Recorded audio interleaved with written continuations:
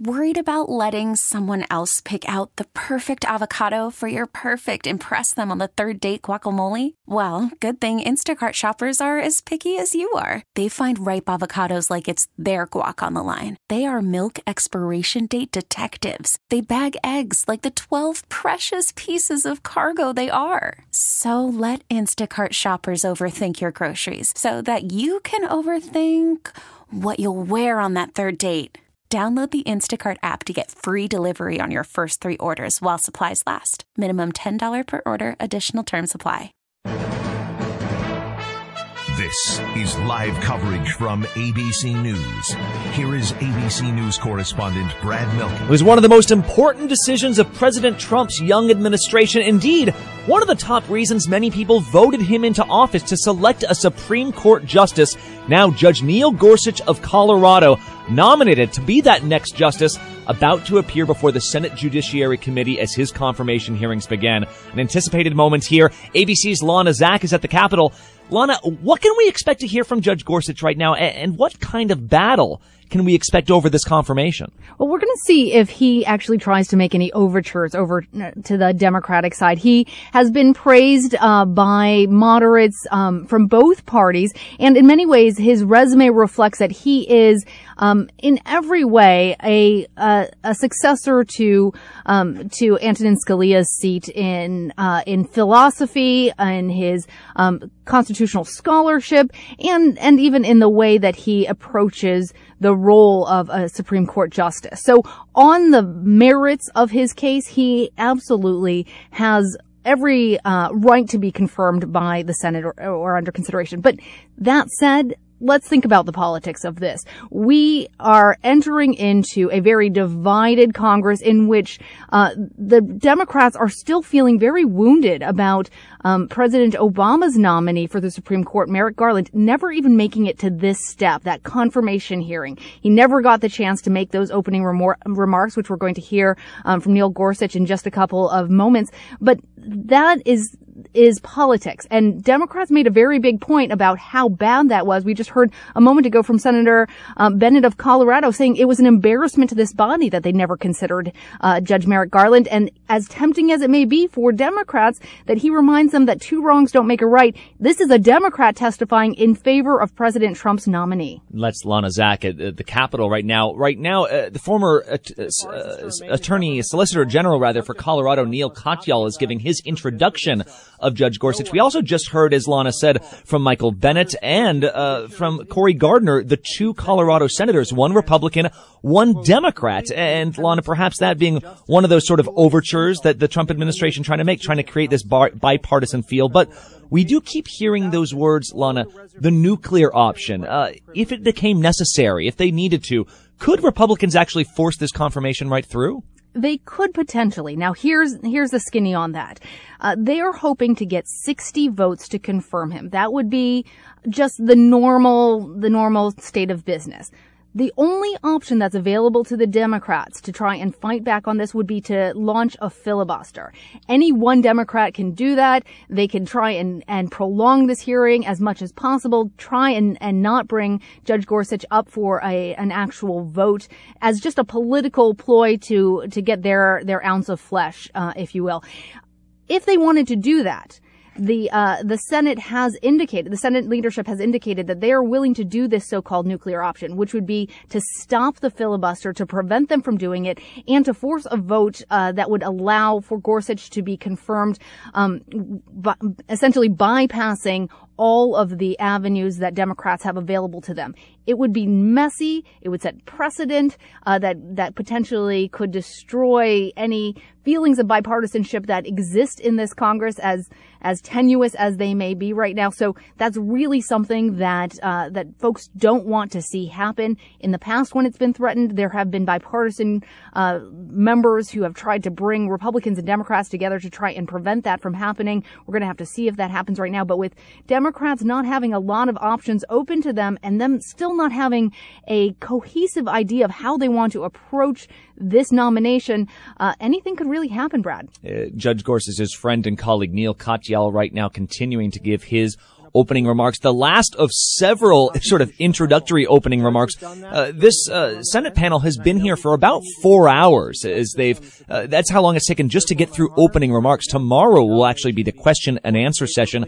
But behind Mr. Katyal right now, Judge Gorsuch appearing relaxed. He's been smiling. Schedule. And now he's being called up to that table to appear before that dais. You want to change everything that you have to do? And they will be changing out the name tag. They'll be changing out some bottled water. As Judge Gorsuch sits back there looking relatively relaxed. Lana, quickly, what's the preparation been like over the last couple of weeks? He's been over at the old executive office building right next door to the White House. They've been holding some sort of mock hearings for him, people throwing questions at him practicing. And you mentioned how many hours they're doing. 6 hours today. A total of 24 hours is about the average usually for how long these confirmation hearings last. And right now, Judge Gorsuch, with his hand raised, about to be sworn in for this testimony. Thank you. Please be seated, and you may tell us what you want us to hear at this point.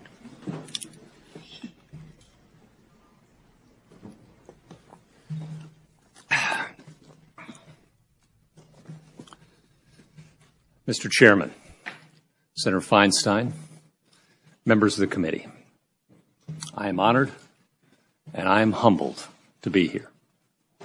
Since coming to Washington, I've met with over 70 senators. You've offered me a warm welcome and wise advice. Thank you. I also want to thank the President and the Vice President. They and their teams have been so gracious to me, and I thank them for this honor. I want to thank Senators Bennett and Gardner and General Katyal for their kind introductions, reminding us that long before we're Democrats or Republicans, we're Americans.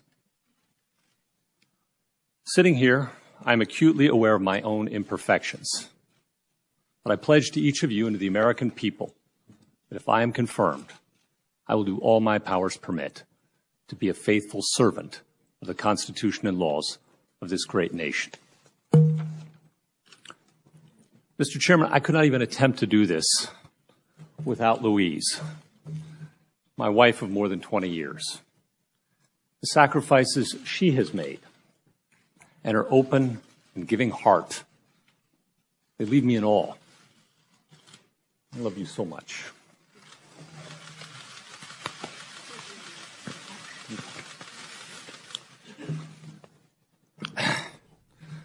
We started off in a place very different than this one. Tiny apartment, little to show for it. When Louise's mother first came to visit, she was concerned by the conditions, understandably. As I headed out the door to work, I'll never forget her whispering to her daughter, in a voice I think intended to be just loud enough for me to hear, "Are you sure he's really a lawyer?"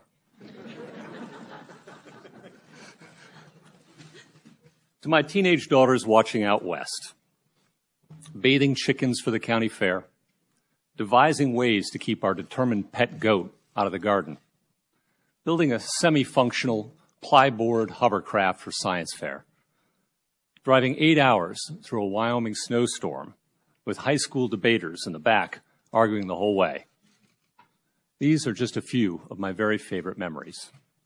I love you girls impossibly. To my extended family, here and across Colorado, when we gather, it's dozens of us. We hold different political and religious views, but we are united in our love. And between the family pranks and the pack of children running rampant, whoever's hosting is usually left with at least one drywall repair. To my parents and grandparents, they're no longer with us, but there's no question on whose shoulders I stand. My mom was one of the first women graduates of the University of Colorado Law School. As the first female assistant district attorney in Denver, she helped a program to pursue deadbeat dads. And her idea of daycare sometimes meant I got to spend the day wandering the halls or tagging along behind the police officers. She taught me that headlines are fleeting. Courage lasts. My dad taught me that success in life has very little to do with success. Kindness, he showed me, is a great virtue. He showed me, too, that there are few places closer to God than walking in the wilderness or wading a trout stream. Even if it is an awfully long drive home with a family dog after he encounters a skunk. To my grandparents, as a boy, I could ride my bike to their homes. They were a huge influence. My mom's father, poor and Irish, worked to help support his family as a boy after losing his own dad. But the nuns made sure he got an education and he became a doctor. Even after he passed away, I heard stories for years from grateful patients who recalled him kneeling by their bedsides so they might pray together. His wife, my grandmother, grew up on a Nebraska farm where an ice box wasn't something you plugged into the wall, but something you lowered into the ground. With 7 children, she never stopped moving, and she never stopped loving. My dad's father made his way through college working on Denver's trolley cars. He practiced law through the Great Depression. And he taught me that lawyers exist to help people with their problems, not the other way around. His wife came from a family of pioneers. She loved to fish. And she's the one who taught me how to tie a fly. I want to thank my friends, so many of whom are here. Liberals and conservatives and independents from every kind of background and belief. Many hundreds have written this committee on my behalf. And I'm truly touched by their support. They have been there for me always. Not least when we recently lost my Uncle Jack, a hero of mine, and a lifelong Episcopal priest. He gave the benediction when I took an oath as a judge 11 years ago. I confess I was hoping he might offer a similar prayer soon. As it is, I know he is smiling. I want to thank my fellow judges across the country. Judging is sometimes a lonely and hard job. But I have seen how these men and women work, how hard they work, with courage and collegiality, independence and integrity. It's their work that helps make real the Constitution and laws of the United States for all of us. I want to thank my legal heroes. Byron White, my mentor, a product of the West. He modeled for me judicial courage. He followed the law wherever it took him, without fear or favor to anyone. War hero, Rhodes Scholar, and yes, the highest paid NFL football player of his day. In Colorado today, there's God, there's John Elway, and there's Peyton Manning. In my childhood, it was God and Byron White. I also had the great fortune to clerk for Justice Kennedy. He showed me that judges can disagree without being disagreeable, that everyone who comes to court deserves respect, that a case isn't just a number or a name, but a life's story, and a human being with equal dignity to my own. Justice Scalia was a mentor too. He reminded us that words matter, that the judge's job is to follow the words that are in the law, not replace them with those that aren't. His colleagues cherished his great humor too. Now, we didn't agree on everything. The justice fished with the enthusiasm of a New Yorker. He thought the harder you slapped the line on the water, somehow more the fish would love it. Finally, there's Justice Jackson. He wrote so clearly that everyone could understand his decisions. He never hid behind legal jargon. And while he was a famously fierce advocate for his client when he was a lawyer, he reminded us that when you become a judge, you fiercely defend only one client, the law. By their example, these judges taught me about the rule of law and the importance of an independent judiciary, how hard our forebears worked to win these things, how easy they are to lose, how each generation must either take its turn carrying the baton or watch it fall. Mr. Chairman, these days we sometimes hear judges cynically described as politicians in robes, seeking to enforce their own politics rather than striving to apply the law impartially. But if I thought that were true, I'd hang up the robe. The truth is, I just don't think that's what a life in the law is about. As a lawyer, for many years working in the trial court trenches, I saw judges and juries, while human and perfect, striving hard every day to fairly decide the cases I put to them. As a judge now for more than a decade, I've watched my colleagues spend long days worrying over cases. Sometimes the answers we reach aren't the ones we personally prefer. Sometimes the answers follow us home at night and keep us up. But the answers we reach are always the ones we believe the law requires.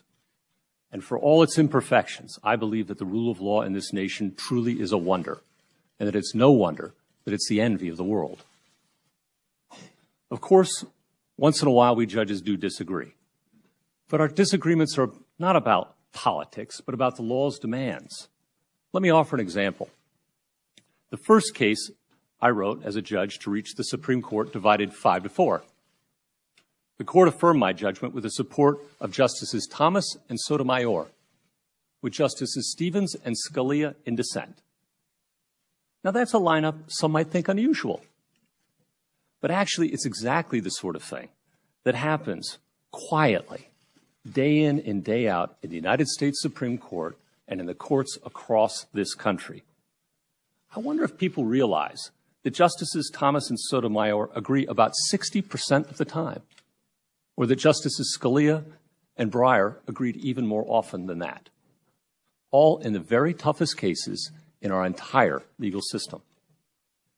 And here's another example about my record. Over the last decade, I've participated in over 2,700 appeals. Often these cases are hard too. Only about 5% of all federal lawsuits make their way to decision in a court of appeals. I've served with judges appointed by President Obama all the way back to President Johnson. And in the 10th Circuit, we hear cases from 6 different states covering 2 time zones and 20% of the continental United States. But in the West, we listen to one another respectfully. We tolerate, we cherish different points of view, and we seek consensus whenever we can. My law clerks tell me that 97% of those 2,700 cases I've decided were decided unanimously, and that I've been in the majority 99% of the time. That's my record, and that's how we do things in the West. Of course, I make my share of mistakes too. As my daughters never tire of reminding me, putting on a robe does not make me any smarter. And I'll never forget my first day on the job. Carrying a pile of briefs up the steps to the bench, I tripped on the hem of my robe, and just about everything went flying. But troublesome as the robe can be, the robe does mean something to me, and not just that I can hide the coffee stains on my shirt. Putting on a robe reminds us judges that it's time to lose our egos and open our minds. It serves, too, as a reminder of the modest station we judges are meant to occupy in a democracy. In other countries, judges wear scarlet, silk, ermine. Here, we buy our own plain black robes. And as Senator Sass knows, I can attest the standard choir outfit at the local uniform supply store is a pretty good deal. Ours is a judiciary of honest black polyester. When I put on the robe, I'm also reminded that under our Constitution, it's for this body, the people's representatives, to make new laws, for the executive to ensure those laws are faithfully executed, and for neutral and independent judges to apply the law in the people's disputes. If judges were just secret legislators, declaring not what the law is, but what they would like it to be, the very idea of a government by the people and for the people would be at risk. And those who came before the court would live in fear, never sure exactly what the law requires of them except for the judge's will. As Alexander Hamilton said, liberty can have nothing to fear from judges who apply the law, but liberty has everything to fear if judges try to legislate too. In my decade on the bench, I've tried to treat all who come before me fairly and with respect, and afford equal right to poor and to rich. I've decided cases for Native Americans seeking to protect tribal lands, for class actions like one that ensured compensation for victims of a large nuclear waste pollution problem, produced by corporations in Colorado.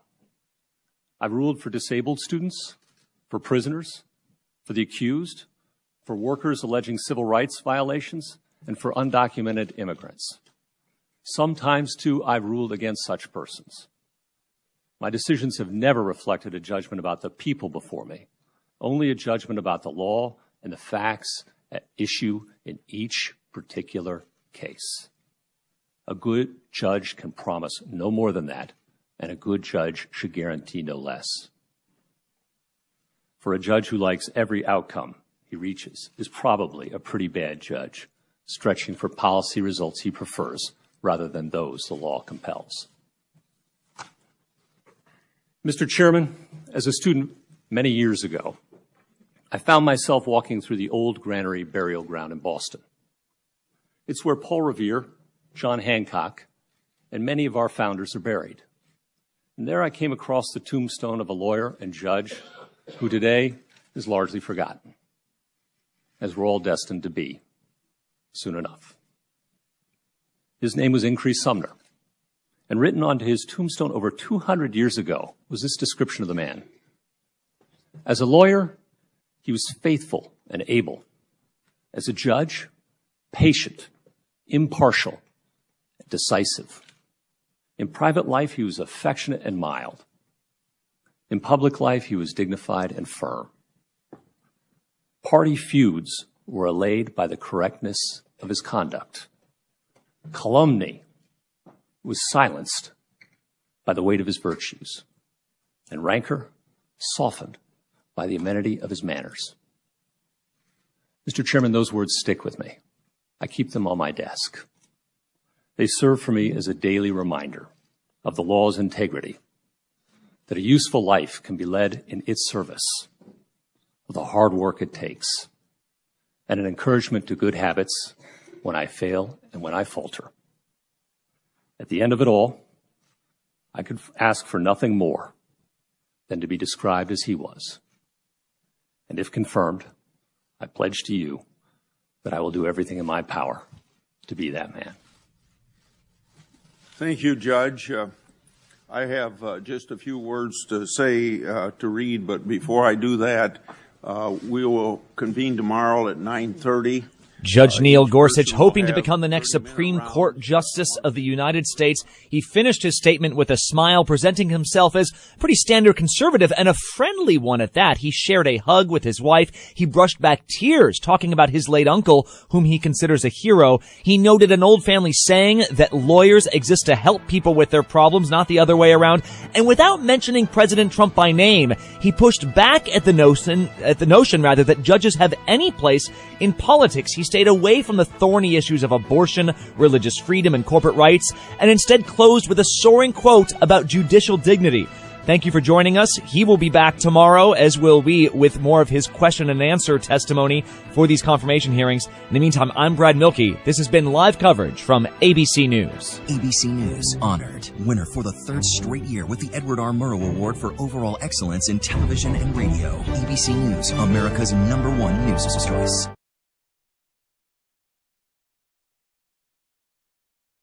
We really need new phones. T-Mobile will cover the cost of 4 amazing new iPhone 15s, and each line is only $25 a month. New iPhone 15s? It's better over here. Only at T-Mobile, get 4 iPhone 15s on us and 4 lines for $25 per line per month with eligible trade-in when you switch. Minimum of 4 lines for $25 per line per month with autopay discount using debit or bank account. $5 more per line without autopay, plus taxes and fees. Phone fee at 24 monthly bill credits for well-qualified customers. Contact us before canceling account to continue bill credits or credit stop and balance on required finance agreement due. $35 per line connection charge applies. See T-Mobile.com.